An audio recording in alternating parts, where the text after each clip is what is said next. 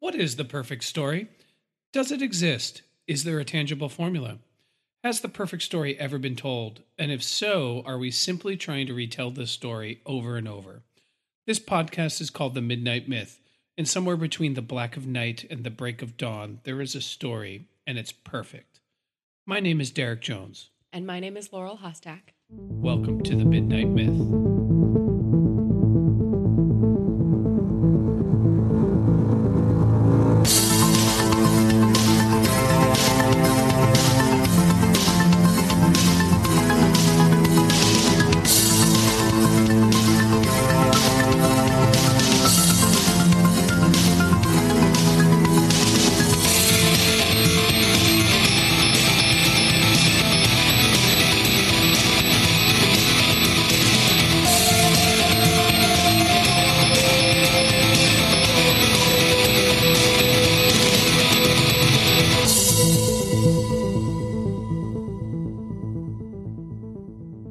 Welcome back, everybody, to The Midnight Myth, everybody's favorite mythology, history, pop culture podcast. Super excited to bring you episode 60B, the next installment of our focus character case study on the new Star Wars protagonist, Rey. Would you dare to say that this is episode 2 of episode 60? If The we're doing last this Rey. by Star Wars rules? Yes, absolutely. Or would this be episode 8?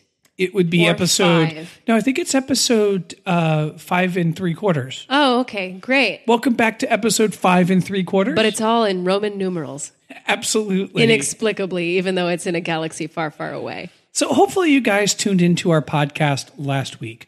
I don't want to say that you had to have listened to the podcast last week to listen to this week. We're continuing our deep dive character case study into Rey. Yeah, we will expand on some themes that we introduced last week, but we did very specifically segment these off into one that focuses on her character development through The Force Awakens, and then this week, which will focus on her character development through The Last Jedi. And so this week we're going to pick up kind of where we left off. We're not going to do a lot of a plot summary. So we do recommend that you have seen both The Force Awakens and The Last Jedi prior to listening to this. And if you haven't, we are going to spoil the ever-living fuck out of them. So make sure that you are comfortable with that or you've seen them. Yeah, catch up. So I'd like to really kind of jump into Rey in The Force Awakens because on one hand, I think we have elevated the character Rey in The Last Jedi, and we have expanded on the themes that we've seen in The Last Jedi, the mentorless Jedi, the Jedi that doesn't have anyone to guide her. And on the other hand, I also want to submit that one of the problems of understanding Rey in The Force Awakens is that sure, she is constantly being juxtaposed against great characters like Han Solo. I think that problem is magnified in The Last Jedi, in that the first hour of this movie, it's constantly her and Luke. And Luke, I don't think intentionally, but it overshadows Rey because we see Luke as a disheveled shell of his former Jedi glory. Right. We know that the film is conscious of its place in this franchise, and it's conscious in this place in its place in this ever-evolving and ever-expanding narrative universe.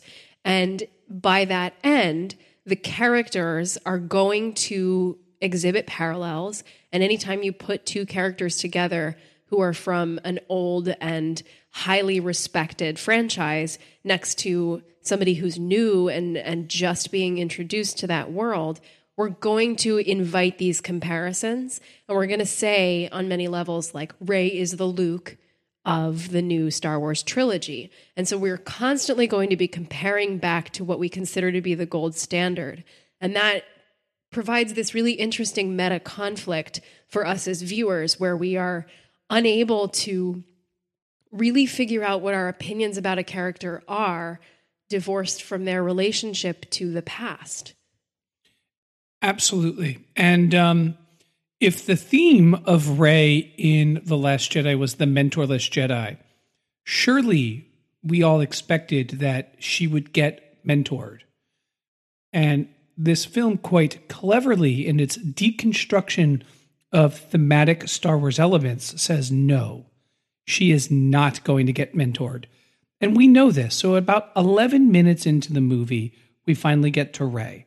So there's a really long beginning action sequence. And when we get to Rey, it is the exact point where we left her in The Last Jedi.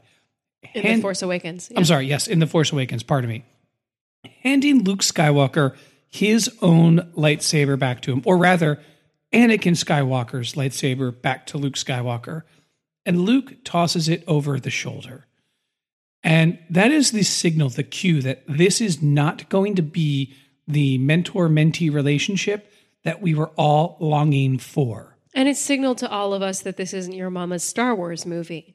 It was interpreted as a symbol that Rian Johnson was going to consciously upturn and upend Star Wars conventions. But I think we'll find through our exploration of Rey that in upending those conventions, he actually upheld so many of the promises that the franchise once made many decades ago. So let's get into it. Let's discuss all things Rey.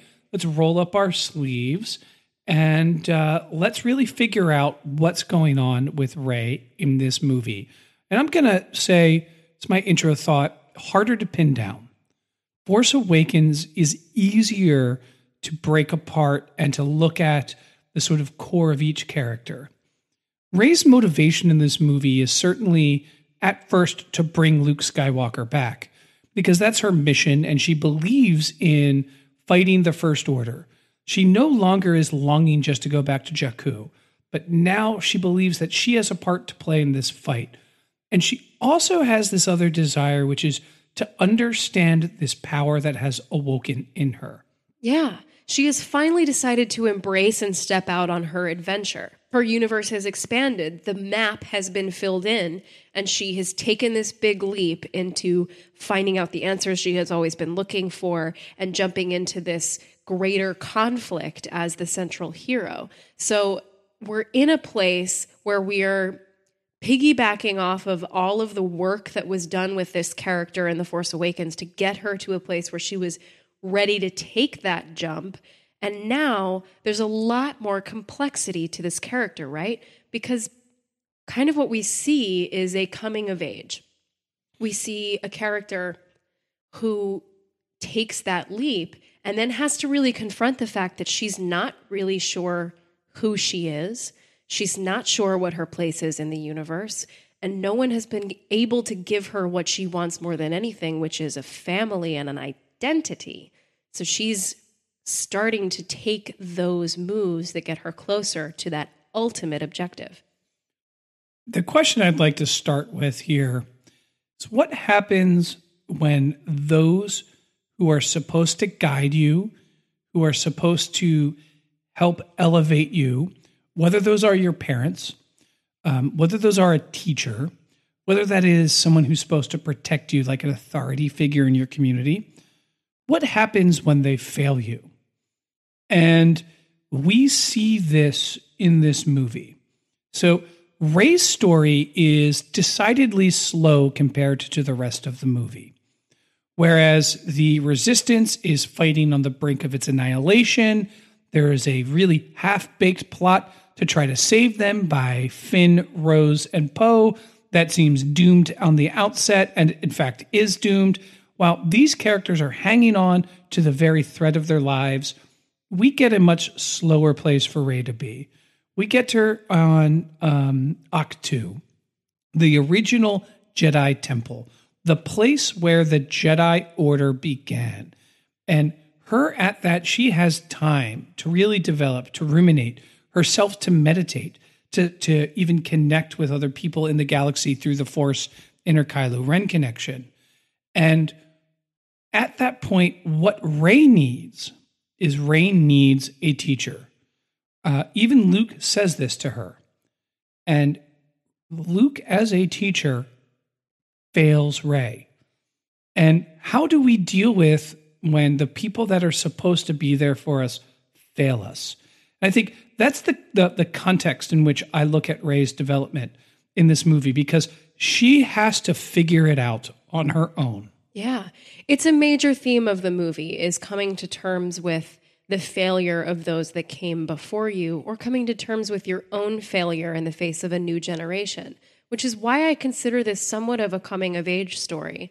This is sort of where Rey comes into her own, because a major part of every human's coming of age and a major stop on the hero's journey is that recognition that the people who guide you and the people who lead you, your parents or your mentors or your teachers, are human as well and are fallible, which can be a really just heartbreaking and earth-shattering moment to realize that something that you've looked up to and admired your entire life is broken and has issues and may have steered you wrong. It's sort of, from a meta level, how we all encountered Luke Skywalker in this film. Rey has had this legend of him build up in her mind, that he's going to restore hope to the galaxy, that he's going to teach her how to use the Force, this power. And to us, he is the ultimate good guy. And for us to see him broken down is really, it breaks us. It's a horrible and difficult thing to see. And this is one of the first places where Rian Johnson, as a director, really aligns us with Rey, as I referred to her last week, as sort of an audience substitute, that she and us are on equal footing in our idolization of Luke Skywalker. So I'd like to draw attention. This happens about 45 minutes into the movie. Mm-hmm. And this is where Kylo, and Rey, their minds first connect via the Force. And when that happens, I'm going to say that this is where Rey's story actually begins in this movie. Because previous to that point, this is really about Luke and what Luke is doing, in particular in the scenes with Rey and where Luke is at. And it's about expanding on where Luke has been, why he's kind of been there, us getting the sense of Luke being a shell of the former Jedi. Who is literally obstructing Rey's story from continuing. And when Rey and Kylo connect, our first sort of step into the story from Rey's perspective really, truly begins. Because it's this point where we start asking, who's doing this? Why are they connecting? In fact, the characters are literally asking us that to help us guide us along to, okay, what's this about? Why are their minds being bridged? Who is tempting who to which side? And then the connection between Kylo and Rey starts to fill in the gaps between the person, Luke, who is supposed to be there, that failed. I think part of the moral that I take away from this, and I don't think this is an original moral, is that when the people who are supposed to be there for you fail, you're going to get what you need elsewhere. Yeah, you're going to act out. And when you start getting what you need elsewhere, it may not be in the most constructive, positive, or well-intended way. Think of a neglected child who becomes an adolescent, who then might turn to like hardcore drugs to fulfill that need. Or just fall in with the wrong crowd. And we see Rey starting to get more and more sucked in to Kylo. And this all happens in the backdrop of Luke reluctantly deciding to give her 3 lessons. So it might be fun to break down, I think, these 3 lessons and how they correlate and work with what Kylo is simultaneously teaching her. Would that be fun? I would love to do that. That's great. So first lesson is Luke takes Rey onto a ridge, and he explains to her the Force from a spiritual perspective. So she has no clue what the Force is. And this is where we get the deconstruction of Rey as the Mary Sue, who's just great at everything, because she's bad at this. Right? Yeah. She is completely ignorant of the Force. She describes the Force as like, it's a power I have that makes us move rocks. It's like someone who watched the movie and just caught like 30 seconds of it was like, oh, that's what the Force is, right? It's like, no, you don't get it at all. And Luke taunts her about this. And so in this scene, she finally starts to reach out with her feelings, and her mind goes directly to the dark. And the dark is manifested by a cave underneath the Jedi temple. and she almost starts to peel this part of the mountain across. We literally see it splinter, and Luke is petrified. He's petrified because of the raw power, a raw power that he'd only seen once before, and that was in Ben Solo. And he also tells her the lesson that the Jedi are not the keepers of the Force. Yeah, to think that that Force belongs to you is vanity, because it runs through every living thing, and it runs through the entire universe as this untamed and all-powerful thing that binds us together through energy. So to think that it belongs to you is just a selfish interpretation that might lead you to think it's a power the Jedi have to move rocks, which is a really important lesson. And it's something we expanded on in our Last Jedi episode, where Luke is in many ways talking to Rey as an adolescent, first coming to learn about the Force, but he's also talking to us and our relationship to Star Wars. So it's a really interesting lesson in that way. And I think once it grounds the Force as a tangible binding energy in the universe, once Rey first gets that lesson, I think these also parallel her connections to Kylo. Yeah. So her first connection to Kylo is like, what is this? And she shoots her blaster, and then she goes on her lesson, and then she learns a deeper truth about the Force. And we see her innate pull to the dark in this. Yeah.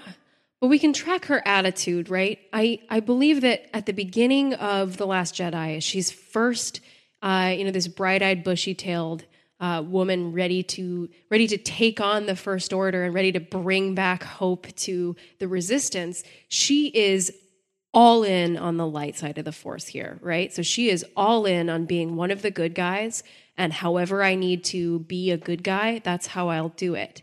And so she is willing to put so much faith into Luke Skywalker as a symbol and as a man that creates her worldview here. So when she is first encountering this relationship, this connection to Kylo Ren, she calls him a murderous snake. She's disgusted by him. She calls him a monster because that is what he is to someone who is doubling down on the light. So this first, third of her story is her fully aligning with the sort of Luke side before we start to see those cracks, before things start to get a little more gray, and she has to take things in from a different perspective. And Luke tells her that the Jedi being the keepers of the light side of the Force is hubris. And that's her first lesson. And wow, you have a pull to the dark. Your power matches that of Kylo. We now know that because Luke Skywalker says it. She gets then her next vision right after that with, what's his name, Kylo. And Kylo admits that he's a monster. But he asks her, did Luke tell you what happened? And in that, we see Kylo operating in terms of Rey as the point of curiosity. So now that she's learned the lesson one, what the Force is, it's an energy force. Where her pull is to the dark. Where her power center is, it mirrors and matches that of Kylo. The next time she interacts with Kylo, it's a little calmer, and he says, go and find out what really happened. So if I'm a monster, why don't you ask my mentor how I became one? And her next lesson with Luke is the lesson of the history of the Jedi, where Luke is trying to peel back and show her peel back the onion or the layer and show her this is why the Jedi are a corrupt order, because the order itself is directly responsible for its own destruction. The order is responsible for the rise of Darth Sidious and the creation of a galaxy run by the dark side. So when Kylo says, look at the history, Luke starts giving the history. And there's a really great scene where Rey finally says, I need someone to show me my place in all of this. Where she finally starts not discussing things in terms of the needs of the galaxy, but her own needs. Yeah, she says, I want, I need. And she gives a voice to what's most important inside her. And at this point, Luke is still totally unprepared to do it. And then he gives his version of the events of what happened between him and Kylo. in which he sensed the dark in Kylo. He goes to confront Kylo, and Kylo is so dark he just destroys the temple. Right. And Rey takes this really on face value. So we cut back again into Kylo and Rey, and where she says, "Hey, why did you hate your father?" And this is where Kylo introduces his competing philosophy to gain Rey as an ally, which is, I didn't hate my father, but we must kill the past. We must destroy the symbols, people, and institutions that are in our way. Our power is more important than anything else, and we must actualize that power at any and all costs. And I kind of, I don't know, but I get the sense Rey is tempted by this. Yeah. Well, it's kind of an interesting device that it was set up this way, and a lot of people have put it into this context as a joke, but they really do feel like teenagers, right? They feel like teenagers who are acting out for the first time, who are maybe sneaking out to spend time together, even though he's the bad boy and she's the goody two-shoes who's never done anything wrong, and she gets a taste of hanging out with the bad boy, and he kind of spoils her, right? But there's this sort of emotional and really strange and unrecognizable connection that's undeniable between the two of them that pulls them to each other, and it feels like, teenagers falling in love or being infatuated with each other. And even if you don't see romance there is an infatuation and a chemistry between the two of them that's animal. And so for her to indulge that, she can use that as the focus of her anger, but she also is drawn to him, is pulled to him. And here's where the lesson paradigm and the lesson formula breaks down, because it starts with connect to Kylo, Luke lesson. Connect to Kylo, Luke lesson. Connect to Kylo, and she never gets the third lesson from Right. Luke. What does she do? She, instead of getting the third lesson from Luke, she goes into the dark side and goes into the tunnel and then goes into that mirror dimension, if you will, where she has this vision. And the vision is of an infinite rays standing in a line, echoing each other, looking at each other. So I think it might be fun, because I have like a meta narrative where I'm going for this chunk, but I think let's talk a little bit more in depth about Rey's journey to the dark side tunnel. One, it mirrors what Luke did in Empire, where he goes into the dark side cave. Yes, yeah, there's a clear reference being made there. Rian Johnson has some quotes about it that you can look up, where he said, hey, there's a Jedi temple and it's the ultimate light. Then, of course, it makes sense that there would be ultimate dark there, which would be this place where Rey can see infinite versions of herself. And that's the balance of this original Jedi temple. Powerful light, powerful dark. What do you think the mirror, cave, tunnel, whatever it is, symbolizes to Rey? It's full of really fascinating imagery, right? And it's full of things that can go a lot of different ways if you're interpreting the symbols. But we have to go into this and speaking about The Last Jedi from the perspective of a few months removed from its release and everybody's outrage and what happened when it came out. But what was the question that was burning in our hearts when we first walked into that theater? The mystery box was, will we learn who Rey's parents are? That is what we have been consumed by for 2 years. Who are Rey's parents? What is her last name? What is her origin in the Star Wars story? Because that tells us so much more about who she is. And so for us to go in with that question burning is another way in which J.J. Abrams has set us up and Rian Johnson has set us up to be on the same level, on equal footing with Rey as a character. She's an audience stand-in again, that we are so concerned with who her parents are, and she is so concerned with who her parents are. She spent all of The Force Awakens projecting fatherly images on Han Solo and longing for Han and Leia to just be her mother and father. She maybe didn't say so in so many words, but she mourned for them. She mourned for Han as though he were her father, and she wanted that family.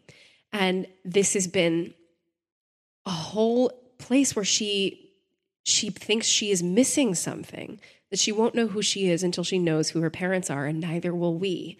So for her to go into that cave and ask it to show her her parents, that ultimate mystery box answer that will unlock all the secrets, returns in vain. She sees nothing but herself. And there's a lot echoing throughout pop culture here. I can see, I can go back to The Wizard of Oz in the whole, like, if you can't find your heart's desire in your own backyard, you never lost it to begin with, or you've had the power inside you all along. There's some positive ways to read it, but there's also some really powerful and painful recognition there in that we can't actually base our identity and our self-construction on who our parents are. We can't be Kylo Ren and be like, I am the grandson of Darth Vader, and therefore I have to take my rightful place in the universe.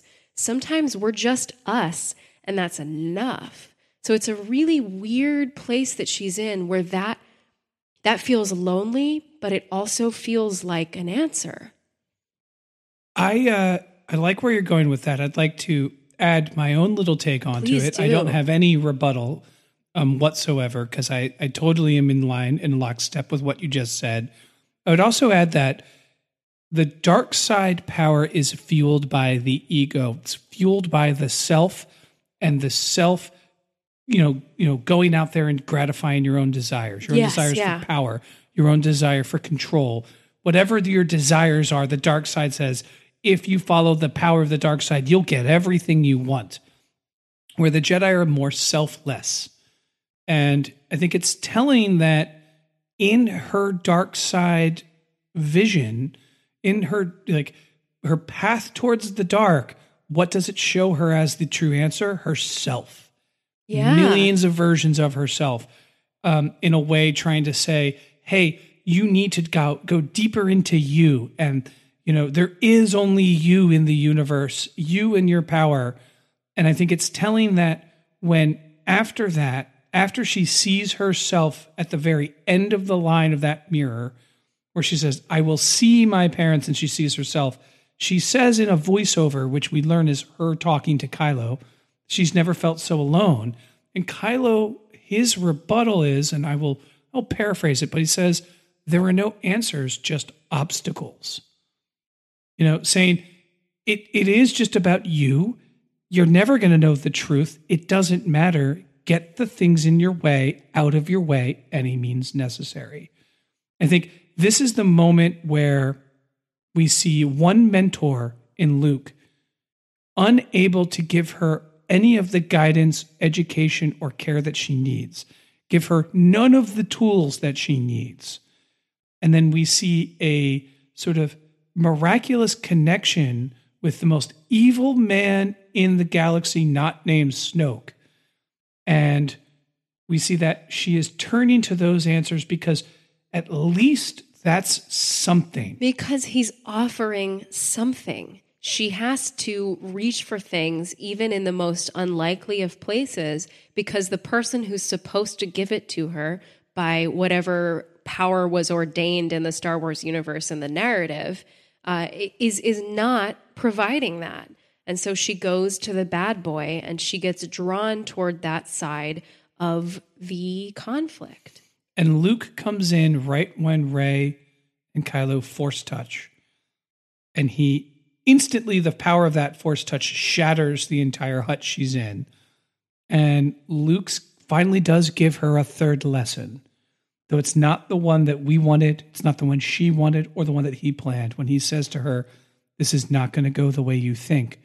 When Rey mistakes the connection with Kylo as as Ben's potential turn back to the light.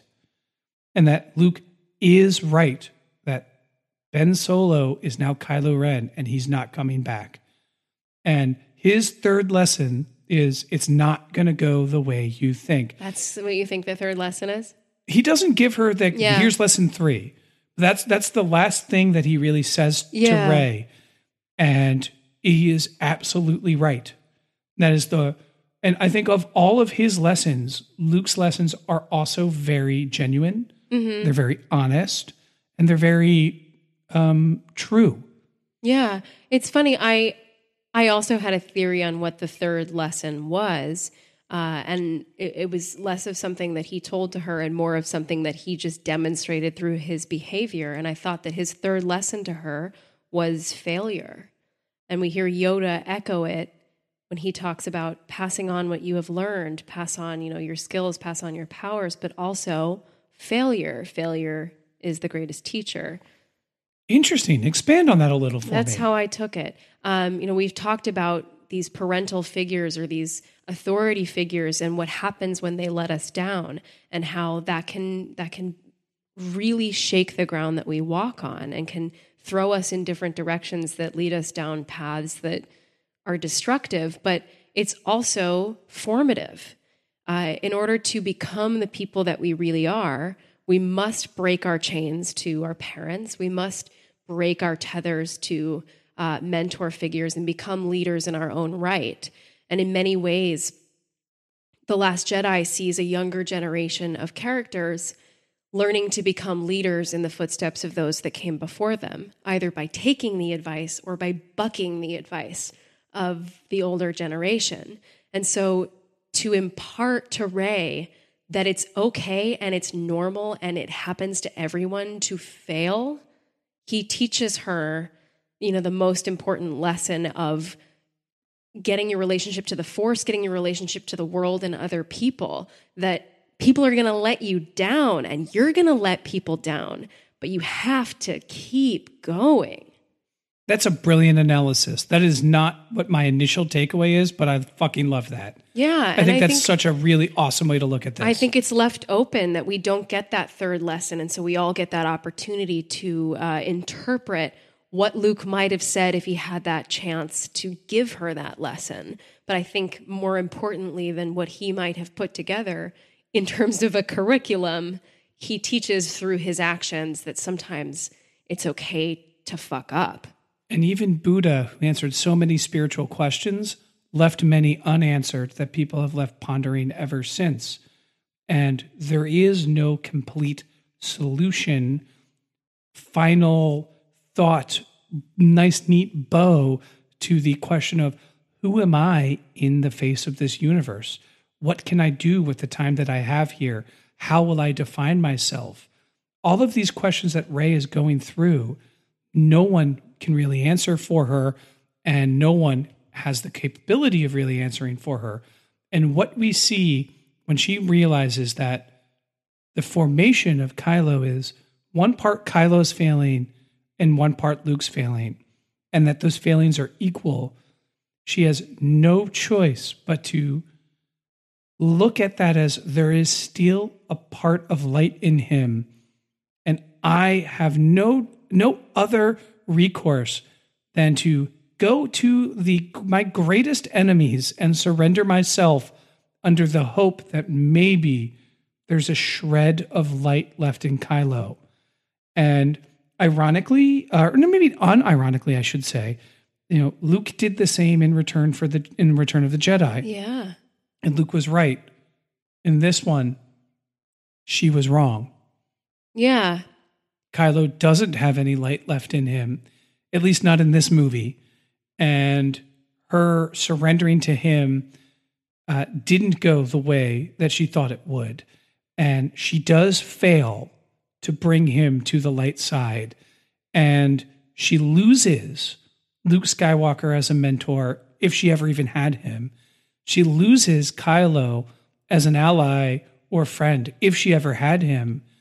And at the end, all she is left is herself and the sacred Jedi text to try to figure out the mess that is her power and her place in this grand space opera. And it's fucking beautiful. Yeah. One more mentor down, and she's again on her own. I like to break up Rey's story into 3 parts, maybe not necessarily corresponding perfectly with the 3-act structure. But I look at it as Like I said before, she's the bright-eyed, bushy-tailed, doubling down on the light student who's ready to embark on her quest, ready to come into her own, ready to face her power and meet Luke Skywalker in that first portion of her story. And then things get a little more complicated when she realizes that the legend is not the man, that Luke is not perfect, that this mentor she expected, when you meet your heroes, they're not what you thought they were going to be. And then she learns that there's a little more complicated story behind Kylo Ren. And maybe the dark side isn't so bad at all. Maybe it gives you the answers that you're seeking. And looking for that kind of balance isn't a bad thing. That's the sort of second part of her story where she gets drawn even physically closer to the dark side in the embodiment that is Kylo. She jets into the hangar to be close to him and to go to him and to plead her case. Where she emerges on the end, I think, is an open question that I'm interested in discussing, because I think it would be easy to say she starts out light, she moves toward the dark, she lands on balance. But I'm not sure if it's that simple. You're right. And The Last Jedi is not that simple. No. Which is one of the reasons why there's a mixed reaction to this movie, because where does Rey end up? The last thing I have written here in my notes, I have 3 words. Rey lifts rocks. And the reason I wrote those 3 words, because one, there's the humor that when she first talks to Luke about the Force, she's like, it's a power, it like lets me lift rocks. And he's just like, yeah, that's just the dumbest thing I've ever heard about the Force. You have no idea what you're talking about. And in the end, in order for the rebellion to begin, in order for hope to be restored to the galaxy, what does Rey have to do? Lift rocks. She has to do that simplest, most basic form of Force manipulation that we can think of. And it ends up giving hope to the entire galaxy that the First Order can be defeated. And in this, I think we don't know what the last chapter will be. And when we get the last chapter, we'll be able to put a nice, neat bow on everything. But here, after chapter 2 of a 3-part saga, we can certainly say that Rey is our hero. And Rey has the power and the ability, using the Force, to bring back some much needed balance to the galaxy. And Rey lifts rocks. So whether or not the Jedi Order survives, who knows? Luke might be right. The Order itself, the religion of the Jedi, as he calls it, may be part of the reason that the dark side will always get a foothold in the galaxy, and there shouldn't be Jedi. Maybe a new order needs to emerge. Maybe there is no order anymore. But what I walked away from with Rey was a sense of optimism and hope that the events don't line up too thematically, but it's intuitive. Yeah. I see what you're saying there. I think, and I'll go back to something I have mentioned on the podcast before in our Last Jedi episode. The character of DJ, who's played by Benicio del Toro, makes a really interesting comment about how the ship that he's stolen from this guy belongs to somebody who made money selling weapons to the bad guys and the good guys. How in war, there kind of are no sides. Everybody is in it for themselves. It's just a big machine. You blow them up today, they'll blow you up tomorrow. The best thing you can do is stay out of it. And I think in so many ways, what this movie is telling us is that no, that's not actually the case. Of course, there is nuance to morality. Of course, there is yin and yang, and the darkest dark has a little bit of light, and the lightest light has a little bit of dark. We are all infinitely complex. But what many of the characters are learning throughout this movie, and what Rey is learning, is that it's not worth it to sit back and say it'll all balance out. You actually do have to take a stand.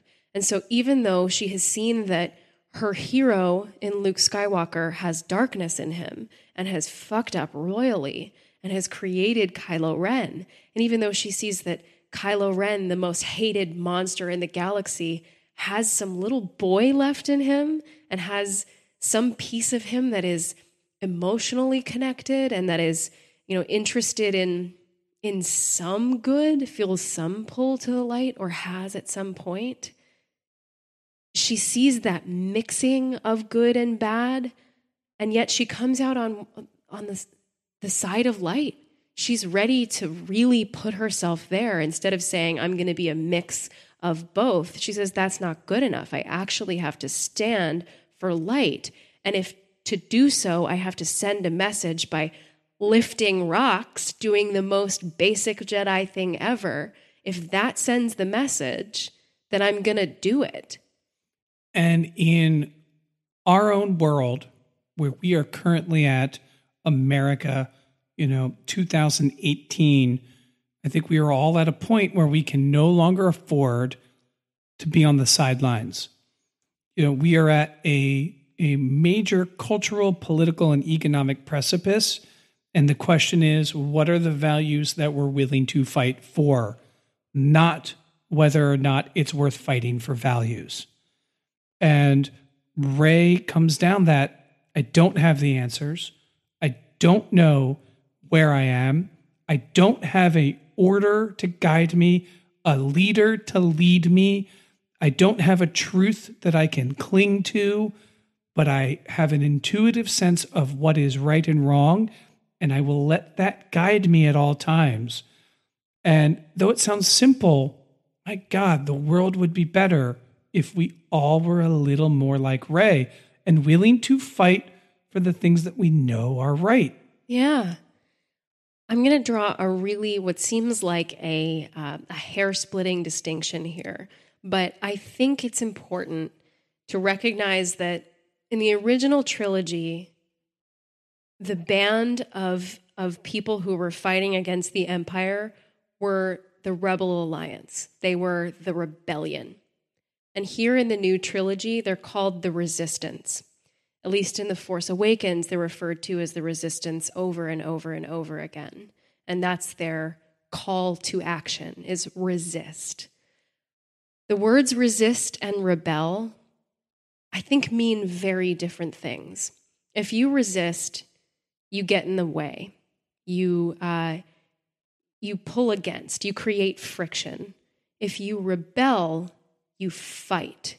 You go against in the most violent and strong and powerful way. It's like fire and water.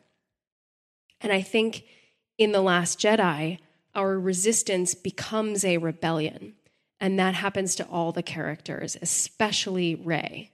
She becomes a character who's not just the undertow pulling against the great wave that is the First Order. She becomes a character who is going to push back as hard as she can.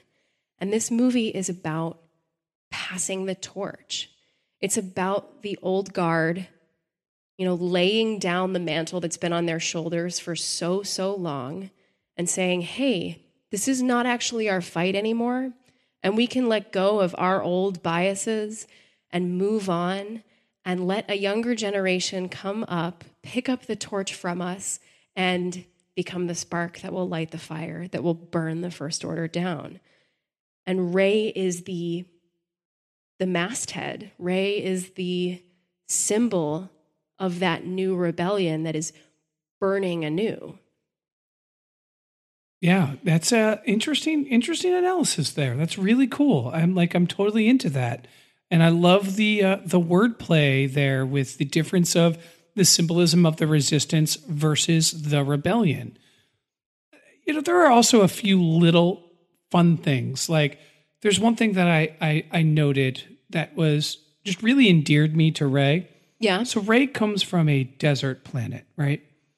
And there's just one scene where, she's in Ahch-To and it's raining and she just puts her hand out to touch the rain and just smiles like, oh my God, water coming from the sky. Yeah. That just reminds us that this character really isn't very experienced in the universe, isn't a galaxy traveler, and is still like amused and entertained by things like rain. Yeah. Like little details like that still really endeared me, in rewatching that. Like I didn't really pick up the first time, but like, oh my God, she still loves the rain. Yeah. That I thought were really great. And I think that's something that drives again home that she's a kid. She's young and she's ready for this adventure. And there is a youthful optimism in her that gets muddied a little bit by this movie. I don't mean that in a bad way. I mean that she has to come to terms with an uglier side of the universe than she's used to. And she has to see darkness and see pessimism and get close to that.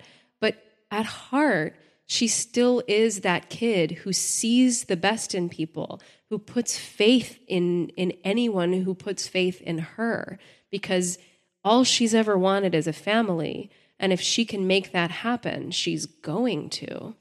Yeah. And other things that I think are fun to just point out too, Rey and Rey's, with that point, Rey's symbolic and visual connection in this movie to water. Yeah. She's constantly in, near, and around water and symbolized with water. And then when she gets to the throne room scene, then that symbolism switches to fire, with her and Kylo being the sort of fiery, smoltery, like you mentioned that, like there's an animalistic temptation. Yeah. So when they're fighting, it is red. They're fighting red people. Rey throws, like a weapon of the Praetorian Guard. It's awesome that they're called the Praetorian Guard, by the way, Roman reference. But anyway, we can get into that later if we have time. And throws it, and it's Rey that starts the fire that starts burning the throne room. Yeah. So I love how they play with the water fire imagery between her and Kylo. That helps, I think, intensify the visual metaphor of their magnetism, as well as them being opposite elemental forces. Opposite and balancing elemental forces, and they sort of pass it back and forth, each one of them at some time being associated with water and at some time being associated with fire. It gives us this really interesting push and pull between them where we don't know where our loyalties lie, and we don't know where their loyalties lie. And where they end at the end of this movie may be very different from where they end at the end of the next, but we feel connected to where they are now. And of them, only one of them ends up alone, which is Kylo. Mm-hmm. He has a galaxy to rule, but he's alone. And we see Rey with Finn. She finally gets to meet Poe, and her and Leia get to comfort each other about the passing of Luke. And that really tells me very clearly where Rian Johnson is, that Rey is in the right. I love it. Any final thoughts? I have one final thought, and that's to kind of bring this back to the hero's journey and how uncertain we are as to what is going to happen next in this story, because it really could go anywhere with the rules that Rian Johnson has cleared out of the way, with the fact that he's sort of exploded this universe into a million different directions. We spend a good deal of this movie in the belly of the whale. Rey is often literally depicted as inside of a tree with this womb-like energy, womb-like imagery of the opening into the tree, or in a cave, or the characters are in a mine. People are confined in these spaces where they feel somehow almost safe, but also as though they're trapped. We're in a really interesting place where the only way we can go from here is out and up, or out and down. And so to be in the belly of the whale symbolizes this place where people are going to be at their worst and at their lowest point, but anything could happen next. Yeah, my final thought is that the actor who plays Rey, Daisy Ridley, is phenomenally talented, and everything from the costume design to Rey's theme written by John Williams, to the script, to the story, to the sets, everything around this character is just like just teeming with talent and teeming with amazing things that people like myself can podcast about and have discussions about, that I'm just so grateful and humble and just amazed at what they've done with this character. And I think spending, 2 weeks of my life dedicated to this character and understanding this character better has been so fruitful. It reminds me of the mission of the Midnight Myth, which is to understand the world better through the stories that we tell. And so, where do I end at the end of this journey? What do I understand better? I think the ultimate lesson from 2 stories of Rey is to understand that your past will help define you, but it's not the only thing that defines you. Who you choose to be and how you choose to act and react to the world at large will matter. Will you stand and fight? Will you take the easy path? Will you follow your own desires, or will you sacrifice for the greater good? And I think all of us need to ask these questions, and we're not all going to be brave Reys all the time, but when we can be, better believe it fucking matters. And if you can't find your heart's desire in your own backyard, you never lost it to begin with. And until next time, guys, be kind. And may the Force be with you.